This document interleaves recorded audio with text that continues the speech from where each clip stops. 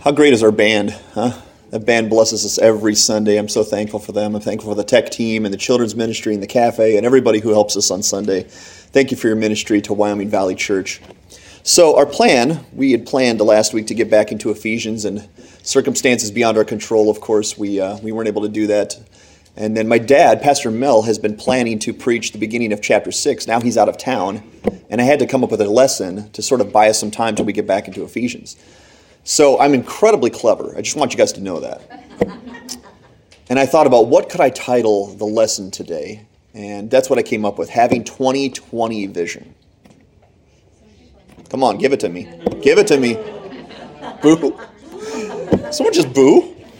Come on, that's incredibly clever, right? I should trademark it because I'm sure no one's thought of that yet. In fact, it's so cheesy I can't actually call that our lesson today. So that was just a joke slide. We're not calling it Having 2020 Vision. But you can tell how clever I am. But actually, the title of the lesson today is going to be called Looking Through the Lens of God's Glory. And we're going to take, again, another week off from Ephesians. We will get back into Ephesians because chapter 6 of Ephesians is awesome. And we're going to get there and take our time with that. But Pastor Mel will, Lord willing, start that for us next Sunday. But I want to talk about this topic today because I had a decision to make. What would be best to speak about at the beginning of a new year? What's a good New Year's sermon? So I honestly sat down and thought and prayed, what is the most important thing I could think to speak about? The most important thing. And a lot of things were racing through my mind, and I came up with the 2020 vision thing going, oh, can I pull that off? And then I actually had this thought going, well, there's something that sort of is the most important thing in Scripture. It really is. The more you look into Scripture, the more you see this kind of comes up everywhere. And it's this idea of God's glory. In fact, we just sang about it, and that wasn't even planned. The songs were just picked so well this morning. So we're going to look at a couple passages today. We don't really have one main text. I guess if we have a main text, it comes from Isaiah chapter 48, verses 9 to 11. I believe at least a couple of those are on your sheet there, on your bulletin. I'm not sure if the first one is, but we'll get to the lesson here in a minute. Did you ever see something incorrectly? Did you ever see something incorrectly? There's a lot of instances where we see things incorrectly. Darkness makes us see things improperly, of course. In fact, that's my first illustration this morning. When you're a kid, there's something unique that happens when you're a child. And maybe it happens later in your life, but it definitely happens when you're a child. Your bedroom is one of the best places in the entire world, right? It has all your toys. It's where your bed is. It's one of the most comfortable places. But something happens when the lights go out. When the lights go out when you're a kid and you're in your own bedroom, something transforms into truly a terrifying situation. If you remember that when you were a child, or you have children now and you're kind of dealing with that, is the things in your closet, right? And the lights go out and suddenly your bedroom is a terrifying place. You're seeing things that don't really exist in the closet. I remember that as a child, having the lights go out and having my mom come back in to search out my closet. I don't know why it was always my mom and not my dad. My dad could scare away the boogeyman a lot more, but I'd have my mom come in and say, Mom, I'm terrified. There's a monster in my closet. I can see his hook hand. Hook hand. So she had to come in and turn the lights out, and she goes, Todd, it's not a monster. It's just, it's just your closet, how it looks in the dark. It's just a hanger with something, a shirt hanging off it. I said, no, it's a monster. As soon as you turn the lights out, it's going to come back and get me. And so, they invented night lights for this very reason. So you can cast a little bit of light into the closet, and that actually sometimes makes it worse, because then you can see a little bit more, but not enough. But for whatever reason, your imagination just runs wild, and you can't see clearly. So what you're imagining isn't really there. But for a child, it's terrifying. But there is an adult equivalency of this. And I've mentioned it here before. But we sort of have an equivalency of this as adults. Google. Google. I've said this before, but if you ever have a pain or a sensation and you take it to Dr. Google, like I've done before, and I don't know why I do this, but don't do this. And I type in something like pain in middle toe. And it comes up with like 20 of the most terrifying diseases you can ever imagine. Mid-toe-philus. It's like, no, mid-toe-philus. I have mid-toe-philus. I'm going to die in the next hour. And that's kind of the adult version of seeing something scary in your closet, because most often, 99 out of 100 times, you don't have anything close to that. It's just something that needs to resolve on its own. But you type in your symptoms. You don't really want to go to the doctor and tell them your middle toe hurts. So you go to Google, and Google's a lot more forgiving, of course, and they tell you exactly how you're going to die that day. And I've done this before. In fact, I've shared this before as well, but when we were set to have the twins, it was just about 6 years ago, and I remember just that being a very stressful time, and I went outside to take a bag of garbage outside, and I came in and had this like pain in my chest. And I remember thinking, well, that's odd. I don't remember feeling that before. So as any imbecile would do, you go to Google and type in chest pain, thinking, yeah, something will help me by typing in chest pain. And I remember just being terrified by what came up when I typed in chest pain, going, oh, man, you're about at the end. Your heart is bad. You're going to die of a heart attack. If you have tingling in your arm or numbness down your leg, and suddenly I started feeling it. I was like, oh, no, I think I feel it. Yeah, tingling in my arm. I have that too. And I started really getting concerned that something was bad with my heart. Instead of going to a doctor, where the doctor could run some tests and see if anything was wrong, I let Google decide. And that's the adult version of not seeing clearly, that there's scary monsters in your closet. We're going to talk about having 20/20 vision, but we're going to call it looking through the lens of God's glory, because there is a proper way to see everything in this world. And there's an improper way to see everything in this world. I want to take you to a couple passages. The first one I want to read is Psalm 19, verses 1 and 2. It's going to be on the screen. This is just a really amazing passage I've thought about a lot. It says, "The heavens declare the glory of God. The skies proclaim the work of his hands. Day after day they pour forth speech. Night after night they reveal knowledge." The passage teaches us that God's glory is all over this earth if we will simply look for it. We will find it clearly. We will find it in the night sky. We will find it in the day sky. We will find it in creation. God's glory is all over this world. That passage I had Paul read, where Isaiah gets a vision, and he goes up to the throne room of God, and it says the whole earth is filled with his glory. The whole train of his robe filled the temple.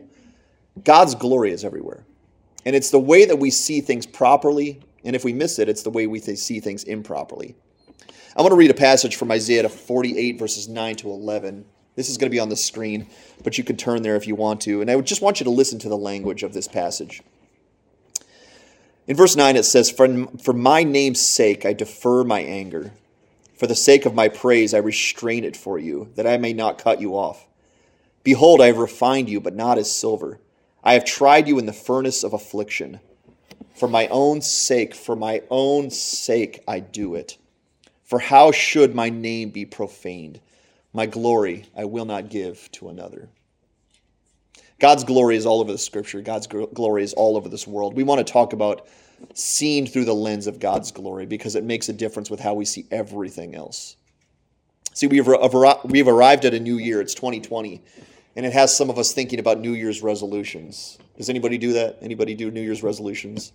Anybody tried that in the past? They don't usually last real long. If you look it up, it looks like those things last about a week before people give up on New Year's resolutions. I don't know if you've ever tried New Year's resolutions, but I want you to guess what might be the top 5 New Year's resolutions. What is it? Losing weight, getting fit is number 1. By a lot, actually. Losing weight and getting fit. Oh, that just broke. Losing weight and getting fit. What's another one? New Year's resolution. What is it? Save money. That's number 2. To be more financially secure and stable. There's another New Year's resolution. Any other guesses? What is it? Read more? Oh, I didn't see that one. Read more. I guess people don't like to read anymore. But no, here's another one. To shake off that addiction or that bad habit from 2019. That's a New Year's resolution. Whatever that thing is that you do too much. You want to resolve yourself to shake that off. To be better workers, to strive for that promotion. People have that as a New Year's resolution. I want to go higher in my job, greater in my job. Here's another one, more generalized. To live happier and to be more at peace. To live happier and to be more at peace. Those are some New Year's resolutions people are thinking about today. I don't know if you have any New Year's resolutions, but I heard from a lot of people that 2019 was an exceptionally difficult year. Full of hardships. Anyone else say yes to that 2019 was a hard year? It was full of hardships, full of difficulties. And there were a lot of us that were just hoping to get through 2019 and get to 2020. Turn the calendar page, get over with 2019, and just let it be in the rearview mirror. But 2019 also had good memories, has hard memories. We had a couple hard memories recently for this church, and that's something that will stay with us. But when you turn the calendar page, you're hoping that everything becomes better, right? You're all hopeful that once you turn the calendar page, good things are on the horizon. And since I'm a pastor doing a New Year's sermon, what am I supposed to say? This is what I'm supposed to say as a pastor, that 2020 is going to be your best year yet. The Lord's going to multiply your blessings. The hardships from 2019 will be shaken off sooner rather than later. That's what I'm supposed to say as a pastor. That's what I'm supposed to say in a 2020 New Year's sermon. But I have a lesson today for us that might be a little challenging, but it's really important, and it honestly is really helpful. The more I wrestled with this, the more I thought through this and prayed about this and searched through it, it helped me. It helped me tremendously. And I'm hoping and I'm praying that it will help you too, because we need a proper perspective going into 2020. And that's what we're going to look at today. Because honestly, I don't know. 2020 could be full of hardships, like 2019 was, or it could be full of earthly blessings. Most likely, it's going to have both, isn't it? Like every year of our life, like every week of our life, we have some hard things, and we have things that are blessings. But 2020 is another calendar year on the earth. That's what it is. It's a period of time. And we know scripturally the earth is going to go away eventually. So 2020 could be the best year of your life. It could be the hardest year of your life. But I'm going to say this today. Honestly, it doesn't matter that much. It doesn't matter if 2020 is the best year of your life on earth or the hardest year of your life on earth. And we're going to arrive at that conclusion today by what we look at. Because our concept of time here on the earth is going to change one day. It's going to change. When we get to the other side, we're going to have a different concept of time. We're going to have God's concept of time. It says in the scripture that to God, 1,000 years is as one day to him. 1,000 years is as one day. So picture yesterday. That was nothing to God. Picture the last 1,000 years or 2,000 years of this world.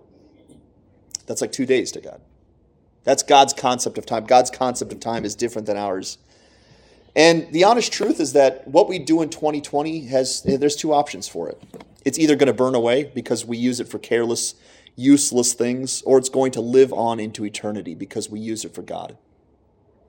We use it for God's will. See, we find a unique perspective in Scripture that's supposed to help us with every single aspect of our lives. And if we have this perspective, we can endure anything. And I mean that, anything. If we have this one perspective. It's the perspective that allowed Moses to endure 40 years of wandering with really difficult, really annoying, really faithless people. It's the perspective which allowed Joseph to be mistreated for years, to be sold into slavery from his brothers. It's the perspective that helped Daniel face a lion's den. It's the same perspective that helped Shadrach, Meshach, and Abednego look into a fiery furnace and stand confidently. It's the perspective that has helped countless saints face persecution, even martyrdom. It's a perspective we all need. The perspective that we all need this new year is that it's all about God's name and glory. Everything. Everything on this earth, everything in heaven is about God's name and glory. All of Scripture speaks to this one overarching truth, that everything that is good or hard in our lives is given to us for the magnifying of our great God. That's the purpose of life. Scholars have been trying to figure out what is the meaning of life, what is the purpose of life, why are we here? And God's Scripture tells us exactly why. You are here for God's name's sake. You're here for His glory. That's why you exist. That's why you have another calendar year. That's why you have another day. That's why you woke up today. For God's glory. That is a unique perspective. That's a perspective that we all need. See, unfortunately, we have it backwards. The devil has been spending many years and generations telling us and training us to think that God exists for us. That God is our servant. That God may be our butler. That God is our help to accomplish our will. Right? A lot of people have that perspective about God. That's why God exists. God exists to give me what I want, to help me do what I want. And I might touch a nerve here, but that's why a lot of people have their life passage from a verse in Jeremiah 29:11. Because Jeremiah 29:11 says, "For I know the plans I have for you, declares the Lord, plans to prosper you and not to harm you, plans to give you a hope and a future. Can you see why a lot of us love that passage, love that verse? It tells us that God is going to bless us, give us a hope, give us a future, keep us from harm. And it's a wonderful verse. But do you know what the context of that verse is? It's given to the Israelites who are in a Babylonian exile. They're going through a really difficult time. They're in slavery, and God knew they needed a timely passage, a timely promise to get them through that. But unfortunately, some of us take that and start to think that, well, this works with the American dream. God is here to bless me and give me everything I want. He's here to give me a hope and a future. And that's not really what the verse was intended to do. God does have promises. God does give blessings to each of us. But we're never supposed to take what God gives us and use it to change our perspective and think that it's all about us. Because God does not exist for us, does he? He exists for something higher. And that's the journey we're going to take today, is trying to figure out, why does God do what he does? Even towards us, why does he do what he does? See, if our perspective is wrong about this, then it's no wonder that our days and our years seem so hard. And I want to help us all today. I don't want 2020 to have the same perspective that we did in 2019, where hard things define us. Difficulties and hardships are what define us. And if God exists to bless me, then when I face hardships and sickness and financial stress, when we lose our job, when we have people speak mean about us, we start to consider that maybe God is slacking on his duties. I mean, he promised to give me a hope and a future and to keep me from harm. What is your deal, God? Why so many hardships in 2019? Why was 2019 so difficult? But God is not here for our sake. God is here for his sake. And that's something we need to understand today. That's a scriptural view of God, that God exists for his own glory. When we calibrate our perspective to Scripture, we see that this life on earth is used and given for the glory of God. It's not about achieving the American dream, or being blessed or rich or successful or even healthy on the earth.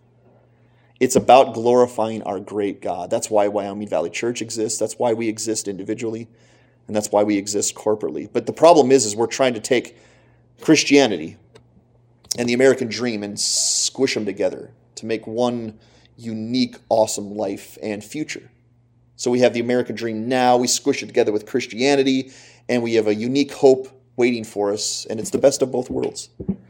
But when you read the Bible, and I'm reading through the Bible again, because it's been a couple of years, I'm noticing that I don't really find a lot of the American dream in it. I just don't. It's not really in Scripture. It's not that you can't make it work if you're trying to. You probably can. But when you're reading the Scriptures just purely, you're coming across a lot of that. God's glory. God's glory. See, if God is all about us, then it honestly should be a prosperous 2020. We should be rich. We should be comfortable. We should be prosperous. But if God is about something greater than us, then we are his tools, created and redeemed for his purpose.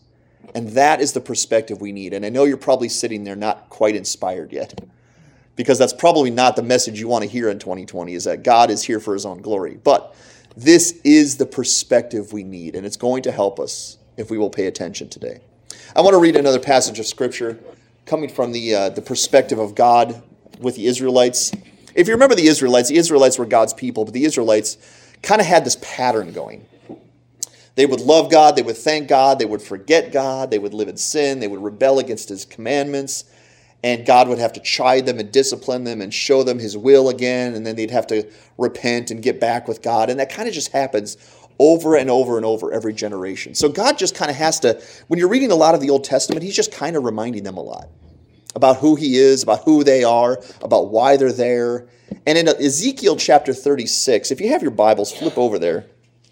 I think we have a portion of it on the screen, but Ezekiel 36, I want to read a passage starting in verse 22 and going down to, verse 32. So it's about 11 verses long. Ezekiel 36, starting in verse 22. And just listen to what the God of Israel, the God of the universe, says to the Israelites. It says, therefore, in verse 22, say to the Israelites, this is what the sovereign Lord says. It is not for your sake, people of Israel, that I'm going to do these things, but for the sake of my holy name, which you have profaned among the nations where you have gone. I will show you the holiness of my great name, which has been profaned among the nations, the name you have profaned among them. Then the nations will know that I am the Lord, declares the sovereign Lord, when I am proved holy through you before their eyes. For I will take you out of the nations. I will gather you from all the countries and bring you back into your own land. I will sprinkle clean water on you, and you will be clean. I will cleanse you from all your impurities and from all your idols. I will give you a new heart and put a new spirit in you. I will remove you from your heart of stone and give you a heart of flesh. And I will put my spirit in you and move you to follow my decrees and be careful to keep my laws. Then you will live in the land I gave your ancestors, and you will be my people, and I will be your God. I will save you from all your uncleanness. I will call you for the grain and make it plentiful, and will not bring famine upon you. I will increase the fruit of the trees, of the crops of the field, so that you will no longer suffer disgrace among the nations because of famine. Then you will remember your evil ways and your wicked deeds, and you will loathe yourselves for your sins and detestable practices. I want you to know that I am not doing this for your sake, declares the sovereign Lord. Be ashamed and disgraced for your conduct, people of Israel. We learn something there, don't we? We learn something that God does bless his people. God loves to bless his people. However, it's not because we're so irresistibly lovable. That's not why God blesses us primarily. It's not. He said in this passage he wants to give the Israelites a cleanness, a cleanliness. He wants to cleanse them. He wants to give them a new spirit. He wants to give them a new heart. Those are amazing promises we find in Ezekiel chapter 36, that God wants to bless his people with some really powerful things. But like I said before, it's not because we were irresistibly lovable. Because we find this all over Scripture, this thread and theme, that we're sinners. In Ephesians chapter 2, verses 1 to 2, it says, we were dead in the sins and transgressions in which we once walked. Dead in our sins. We were so sinful. In God's eyes, we were spiritually dead. Romans 3:23 says this. It says, for all have sinned and fallen short of the glory of God. So the standard is God's glory. And what did we all do? We sinned and we fell short of it. That's why we were created. That's why we were given this life. And we all fell short of God's glory.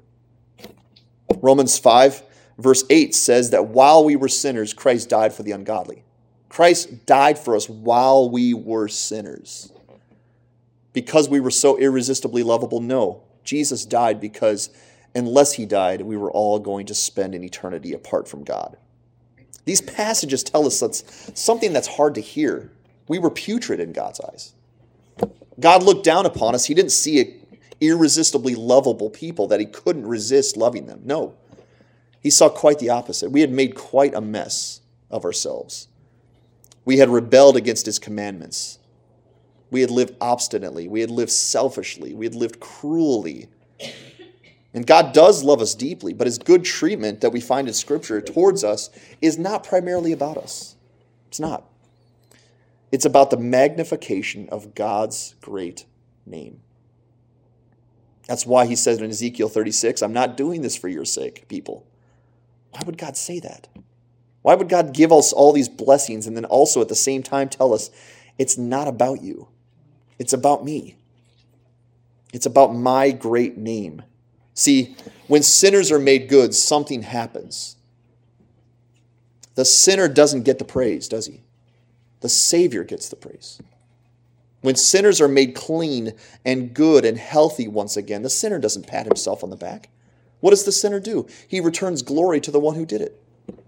That's why God does it. It's for his own glory and name's sake. And Jesus receives the glory when we're made clean. And God gets the glory because Jesus in Scripture tell us that it was God's plan to send Jesus to this earth. So who gets the glory for our salvation? Do I get it? No, I don't get it. You don't get it. God should get it, and Jesus should get it. Sinners are conduits to God's glory. I hope we understand that. We are conduits to God's glory. That's why we receive such amazing blessings from God. Salvation belongs to our God. For the magnification of his great name, we are saved because God loves his own glory. I'm going to say that again. We are saved because God loves his own glory. That's a deep thought. I want you to think about that for a moment. That we're saved because God loves his own glory. And perhaps you're sitting there wanting to recoil at that, going, oh, that sounds weird. That sounds selfish. God wants his own glory? God wants his own name to be great? How is that loving? How is that humble? I don't know if you're thinking that. I've had those thoughts in my mind from time to time. And if you're thinking that, you're not alone. You're not alone. I want to read you a quote from one Brad Pitt, a famous movie actor. You guys know who Brad Pitt is. He said this once. He said, I didn't understand this idea of a God who says, you have to acknowledge me. You have to say that I'm the best, and then I'll give you eternal happiness. If you won't, then you don't get it. He says, it seemed to be about ego. I can't see God operating from ego, so it made no sense to me. He's a very talented actor. But when I read that, and I've read it a few times now, it saddens me. It saddens me. Because Brad Pitt's perspective, unfortunately, represents a lot of our perspectives about God. And I want you to see the fallacy of this logic. That because I can't understand God's ways in my futile, broken mind, God must not exist. Because I have trouble understanding why God operates the way he does, he must not exist. That's the logic. Because God seems to be about something different than what I think God should be about, there is no God. Isn't that sad? That God is the problem. We're not the problem. We're the sinners and the broken ones, but God must be the one with the problem. But this is ironically actually where we unlock the greatness of God in a twofold understanding. You see, when we're thinking correctly, and I hope we can today, we actually want God to be about his own name and glory. We do, and that's the journey we're going to take today. My kids, if you have children, you'll understand this. My kids think that I should use all of our money to buy them things, to give them whatever they want, candy, toys. Every single time we go to the store, it should be about getting them something. They love Target, right? Because Target means Dad's going to get me a toy, and we have to explain to them that's not really what this trip is about. Sometimes we do, but we're just going to get needs for the household. But my kids think actually that our paycheck and our money exists to buy them things. But you know what's interesting about kids? They are glad that we pay our rent. They're glad that we buy them food. They're glad that we buy them clothing. They just don't know it.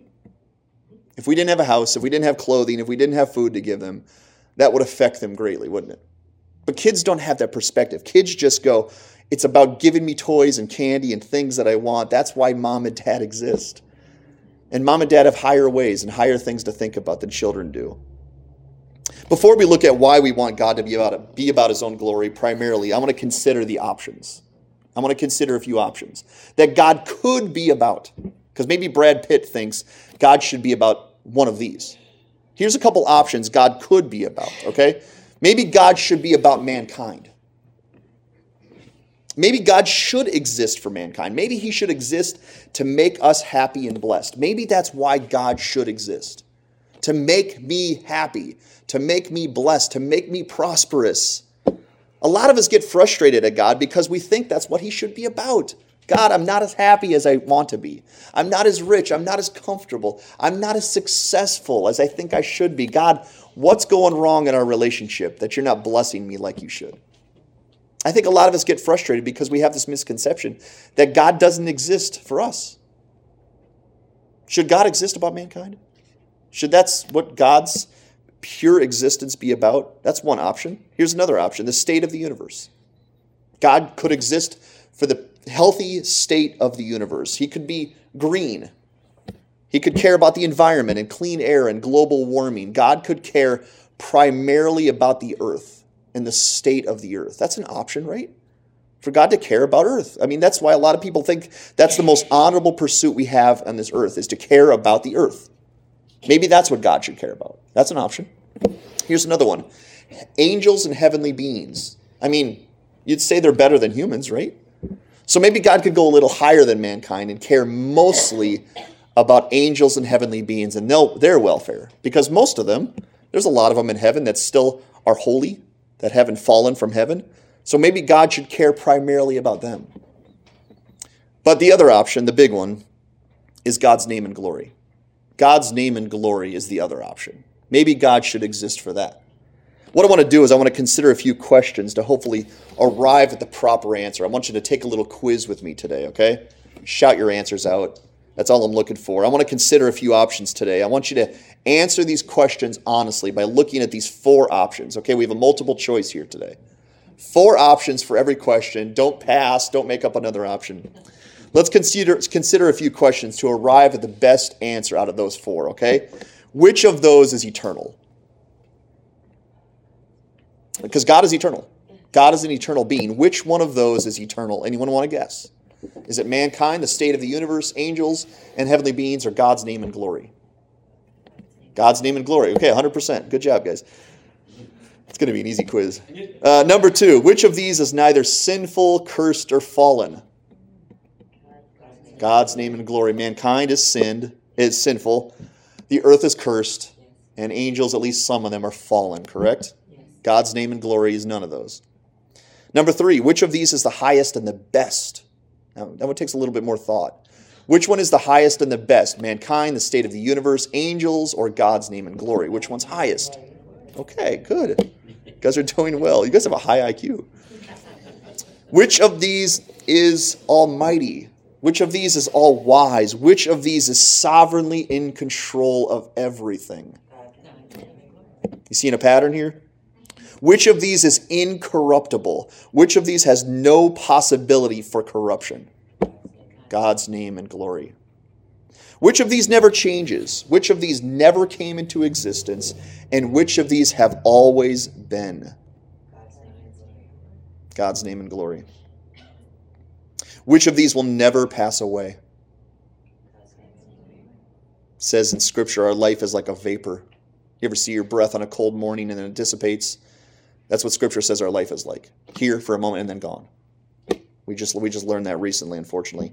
It also says in Scripture that earth is going to be rolled up like a scroll in Revelation. Whatever we know, whatever we see, one day is going to be tossed away because it's disposable in God's eyes because of its nature of being sin-cursed. Which of these will make the devil tremble with fear? Let's work through these a little bit. Does mankind make the devil tremble? You think you scare the devil? No, you don't. The state of the universe, that one doesn't even make sense. The devil kind of owns the world right now. Number 3, angels and heavenly beings. Those are kind of his peers. Do you think that makes the devil tremble? No. But there is one in Scripture that does make the devil tremble, and it's number 4, God's name and glory. He wants no part of that. He wants no part of being around Jesus or God's glory. That one makes him tremble. How about this one? Which of these has a throne in heaven? God's name and glory. And which of these created and sustains the other 3? Do you notice something there? Do you notice how one far surpasses the other? You get the point, right? You get the point how there's other options God could be about, but there's one that far surpasses them all. The one true Almighty God must be about the highest and the best things. So shouldn't the highest being care about the highest possible pursuit? Whatever is the highest and the best is what God should primarily be about. Humans do this, right? Humans strive to be the best in our field. Whatever it is you practice, you strive to be the best at that. You try to climb the ladder. No one ever wants to go down the ladder. You want to climb the ladder. You want to go up. You want to be the best in your field. A God that strives for something less than the greatest thing is not a very smart God. He's not a very holy God. You could say that a God that doesn't strive for the best is even less driven than mankind, even less motivated than mankind. And hopefully you're like me today if you're wrapping your mind around this. I want my God to be about the absolute best things. I want him to be about the highest things. Here's a silly illustration. Aren't you glad our President of the United States has important meetings in his schedule instead of binge watching Netflix all the time like the rest of us? Aren't you glad that he sits down and talks about world peace and missiles and North Korea and things that matter? Aren't you glad he has meetings like that? It doesn't just sit down and binge watch, right? You're happy that the president cares about higher things than the normal American. Don't you think you want your God that way?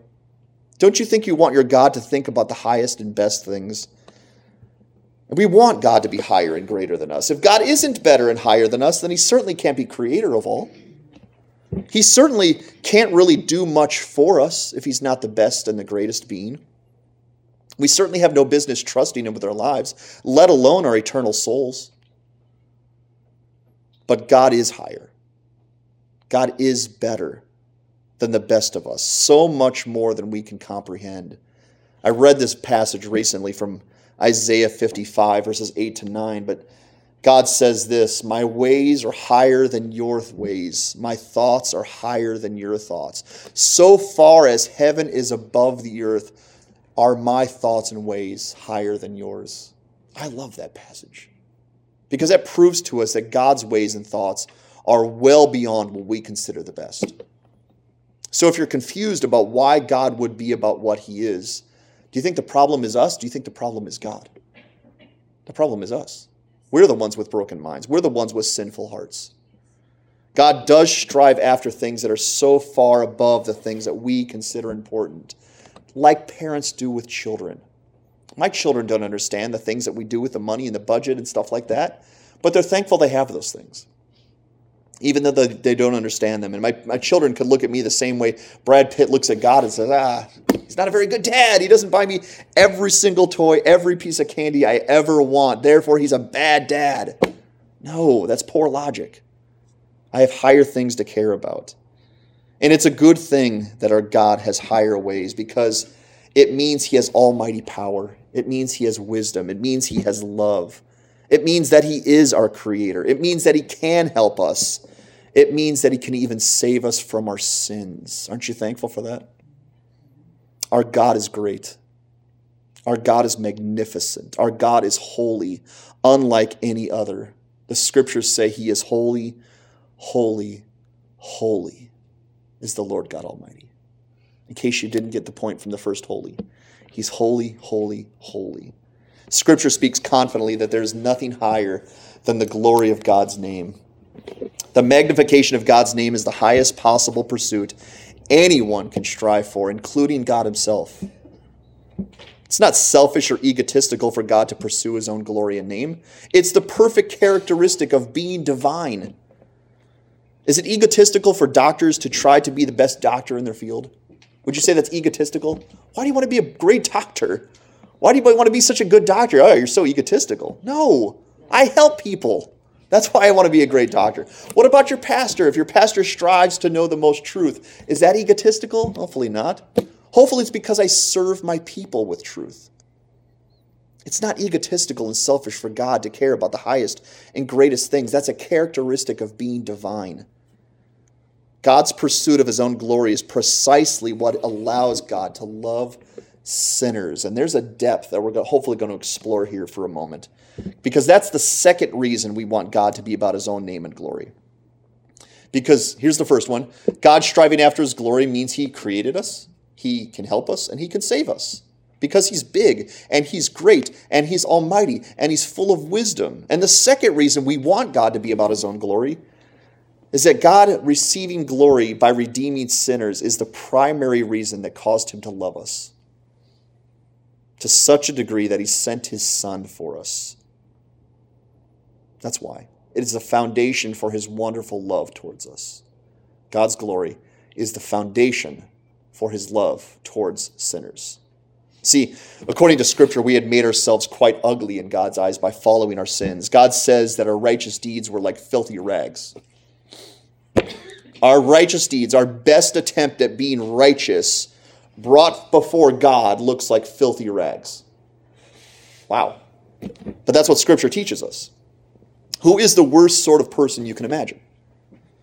Maybe a rapist, maybe a child molester, maybe a person that abuses the elderly and the disabled. There's a lot of bad people in this world, right?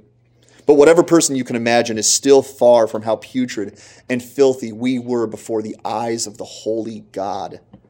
Each of us, myself included, was steeped in sinfulness.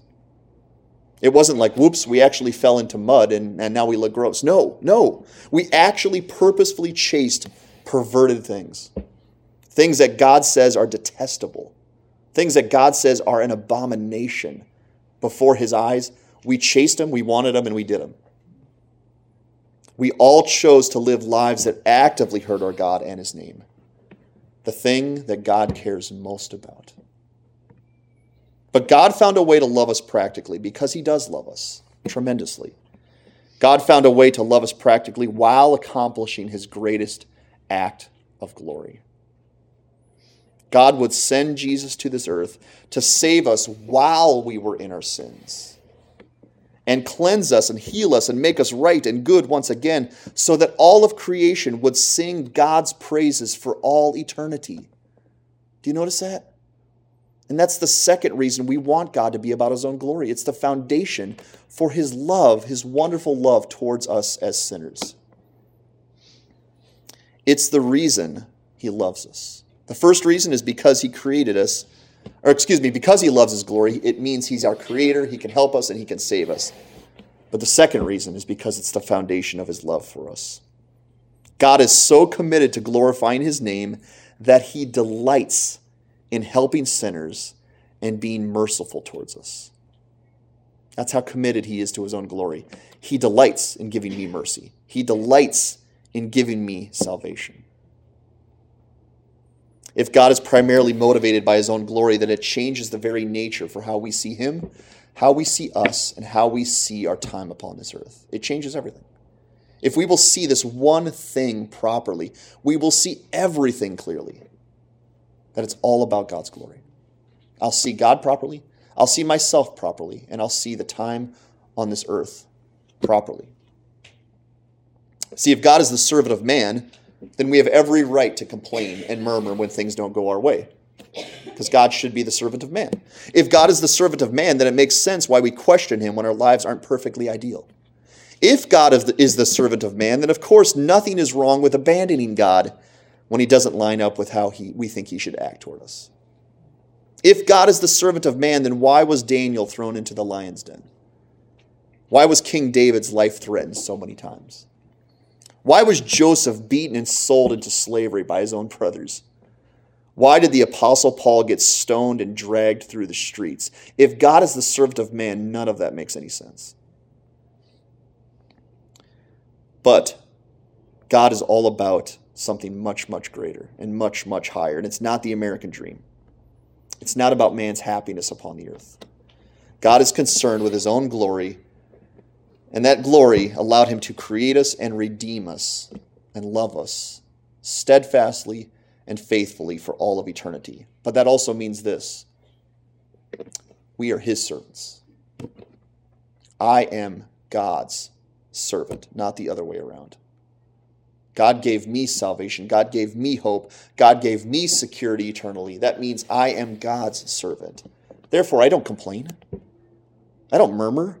I don't question God. I certainly don't abandon God, no matter how my life goes. And suddenly the lives of Daniel, David, Joseph, the Apostle Paul, and countless others make sense. They make sense because their lives were about something greater than their happiness. Their lives were about the glory of God. God's purpose to glorify himself causes him to place us in a bunch of situations where there's no rescue, there's no escape, there's no getting out, there's no salvation unless God himself comes to our rescue. Why? Because he would be glorified by that. He puts us in situations where there's no salvation, there's no getting out, there's no rescue unless we look to God. We are saved, we are loved, and he is glorified. That's difficult, isn't it? That's a difficult life. The Christianity that we've been placed on, this path we've been placed on, is a difficult path. But without question, we are supposed to be aiming at the highest and best and greatest thing imaginable, just like our God is, which is the glory of God.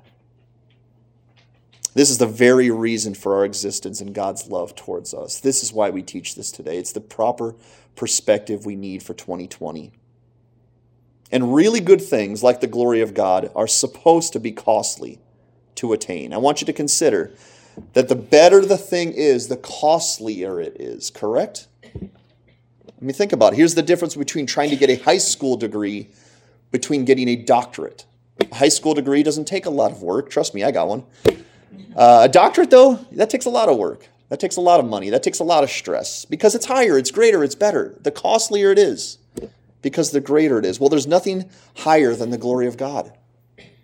That's why Christianity is difficult. That's why it's costly. We're striving for the greatest thing imaginable, to glorify our God with our lives. We should linger here so much longer, but we don't have the time. We need to try to apply this today. Because what's the point? God cares about his own glory and name more than anything. Okay, so what? Great, thanks for the doctrinal lesson. What's the point? See, this is essential for us to remember because knowing it calibrates our minds and hearts properly to the truth, and it gives us the perspective we're looking for. And it also does something unique. It allows us to live abundantly in the midst of hardships. It allows us to live abundantly in the midst of hardships. Will there be hardships in 2020? I hate to depress you today, but probably. There's probably going to be hardships in 2020. That's a Debbie Downer thing to say, but it's honest. 2020 is probably going to have its own share and version of hardships, and we need this perspective for 2020. We need it. We need something to help us rise above the hardships of life, because often when hardships come, they define us. How was your week? Well, not very good. I was sick. My week was defined by my sickness or my backache or people speaking mean against me. That's what my week was like. It defined me. But there's a way in Scripture to rise above the hardships, and it's by looking to the glory of God. I want us to circle back to how we began. Does God want us to live an abundant 2020? Yes, he does.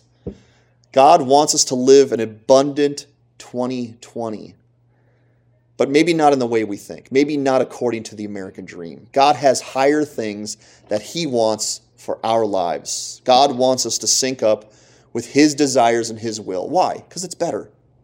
It's better than my will. It's better than my desires. God wants us to go higher than that. My will and my desires are not the greatest thing in the universe. God's will and God's desires are. That's how I live abundantly. God wants his name to be magnified in our lives. Why? Because my name doesn't mean much. But his name means everything. God wants us to go higher and greater. He wants his glory accomplished in our lives because my glory doesn't linger.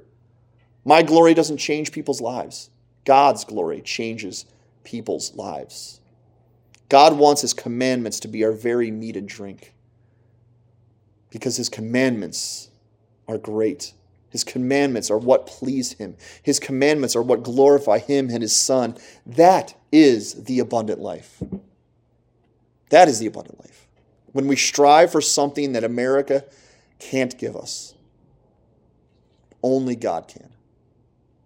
The glory of God, our eternal welfare, our peace and security for all of eternity. In fact, those four things we just described, that's heaven. That's exactly what heaven is. It's a place where we sync up with God's will and desires. It's a place where God's name is magnified. It's a place where God's glory is accomplished. And it's a place where God's commandments are completely abided by for all of eternity. That's heaven. Our Disneyland version of heaven that we go and get everything we want and we have these great mansions and we just do whatever we want in heaven, that's not really biblical. I can't say there's none of those things in heaven. There probably are wonderful things. But heaven is purely defined by glorifying our great God. Is that what you want? Let's try to look at, from God's perspective, at accomplishing that goal in our lives. Would it be best to make our lives safe, rich, comfortable at all times? Is that the best course to accomplishing God's glory? Is it? I mean, think about your life. If you have zero hardships, is that the best course to you glorifying God? If so, then no hardship should come to us. If that is the best course to me glorifying God and you glorifying God, hardships don't make any sense. God, if you want your own glory, and the best way to get there is by making me comfortable, why are there any hardships whatsoever? But obviously we know God has a process of making something we're not yet.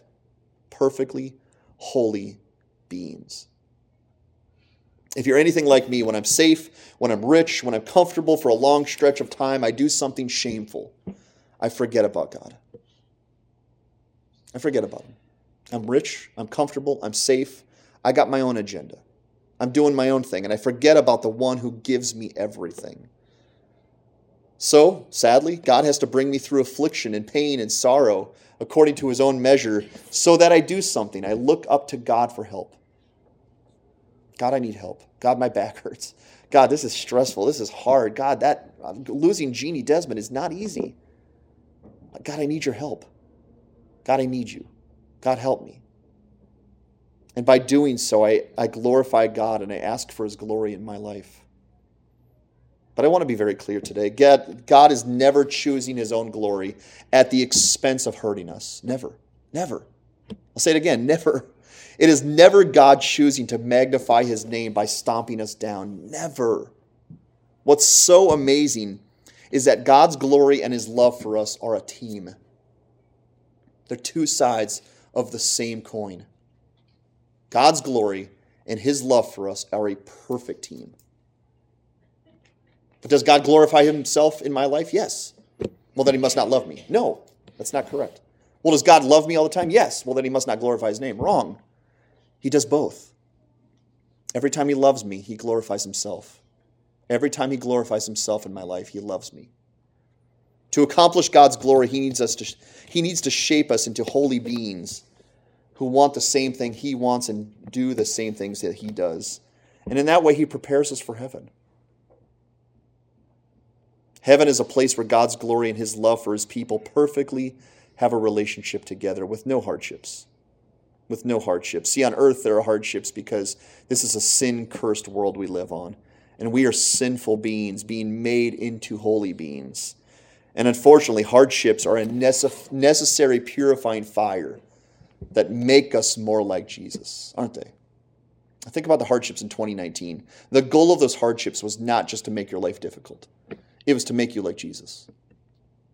They're necessary. They're a purifying fire, it says in 2 Peter. A perfect example, we got to move quickly here, but a perfect example of this is what I mentioned before with Shadrach, Meshach, and Abednego from Daniel chapter 3. We don't have the time to read that passage, but sometime, even today, read Daniel chapter 3. See, evil King Nebuchadnezzar came up with a wonderful plan. I'm going to make this large golden statue. I'm going to wheel it out to all the people that are under my reign, and I'm going to make them bow down to the golden statue and give me glory. And he said, so when the music plays, I want everybody to bow down and give me glory. And everybody did, except 3 guys. They stood there, and they didn't glorify King Nebuchadnezzar's statue. Why? Because Shadrach, Meshach, and Abednego sought the glory of God alone. They knew that they existed for the glory of God and that God's glory and his love for them was a perfect team.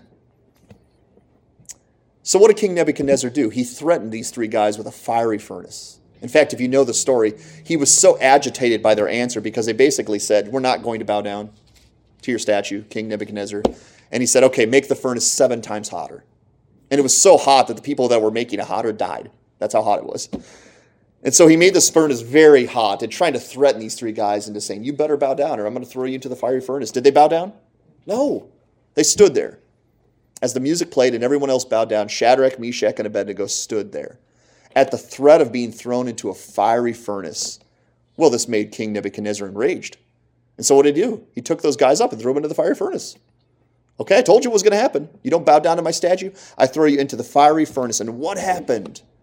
He looks into the fiery furnace and remembers he threw 3 guys into the furnace, but there's 4 guys in there, and one looked like the Son of Man. So he brings Shadrach, Meshach, Abednego out. Not even one of their eyebrows are singed. And he's amazed. He's amazed. And he says this, blessed be the God of Shadrach, Meshach, and Abednego, who has sent his angel and delivered his servants who trusted in him, and set aside the king's command and yielded up their bodies rather than serve and worship any god except their own God. I don't know if that would happen 100% of the time with evil kings, but it happened that day.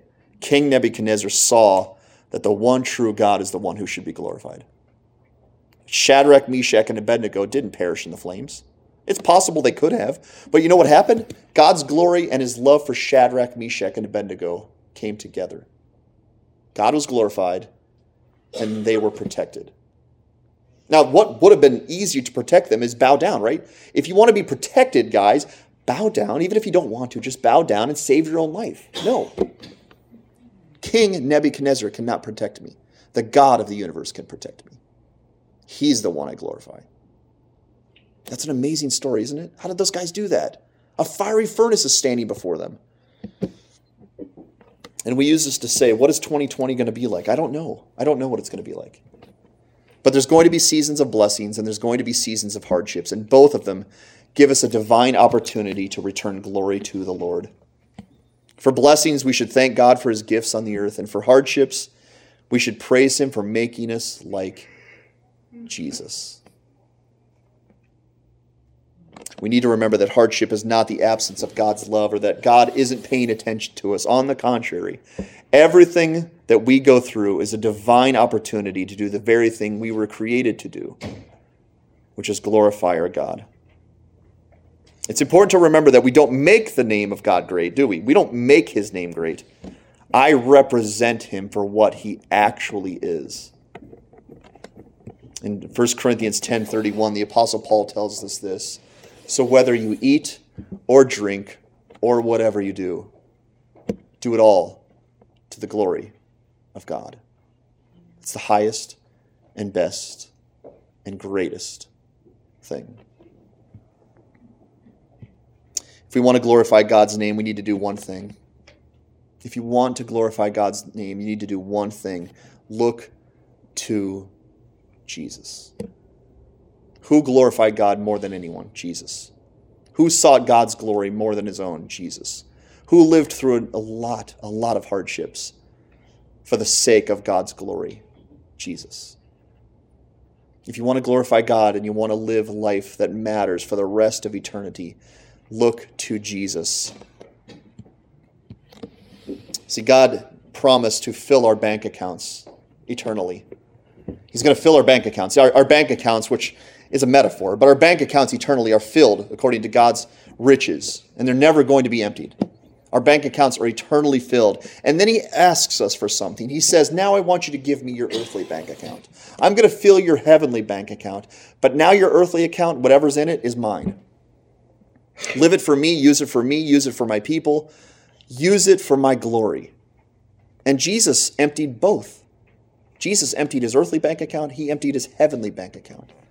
And now Jesus says to his people, empty your earthly bank account and use it for God.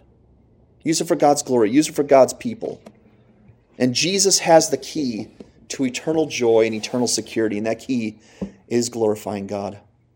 We can either reject God's glory and strive for our own happiness in 2020, strive for the welfare of planet Earth, or we can get on board this new year and be convinced that whether comfort or hardship, we have a unique and quickly passing opportunity to strive for the best, highest, greatest thing imaginable, which is God's glory.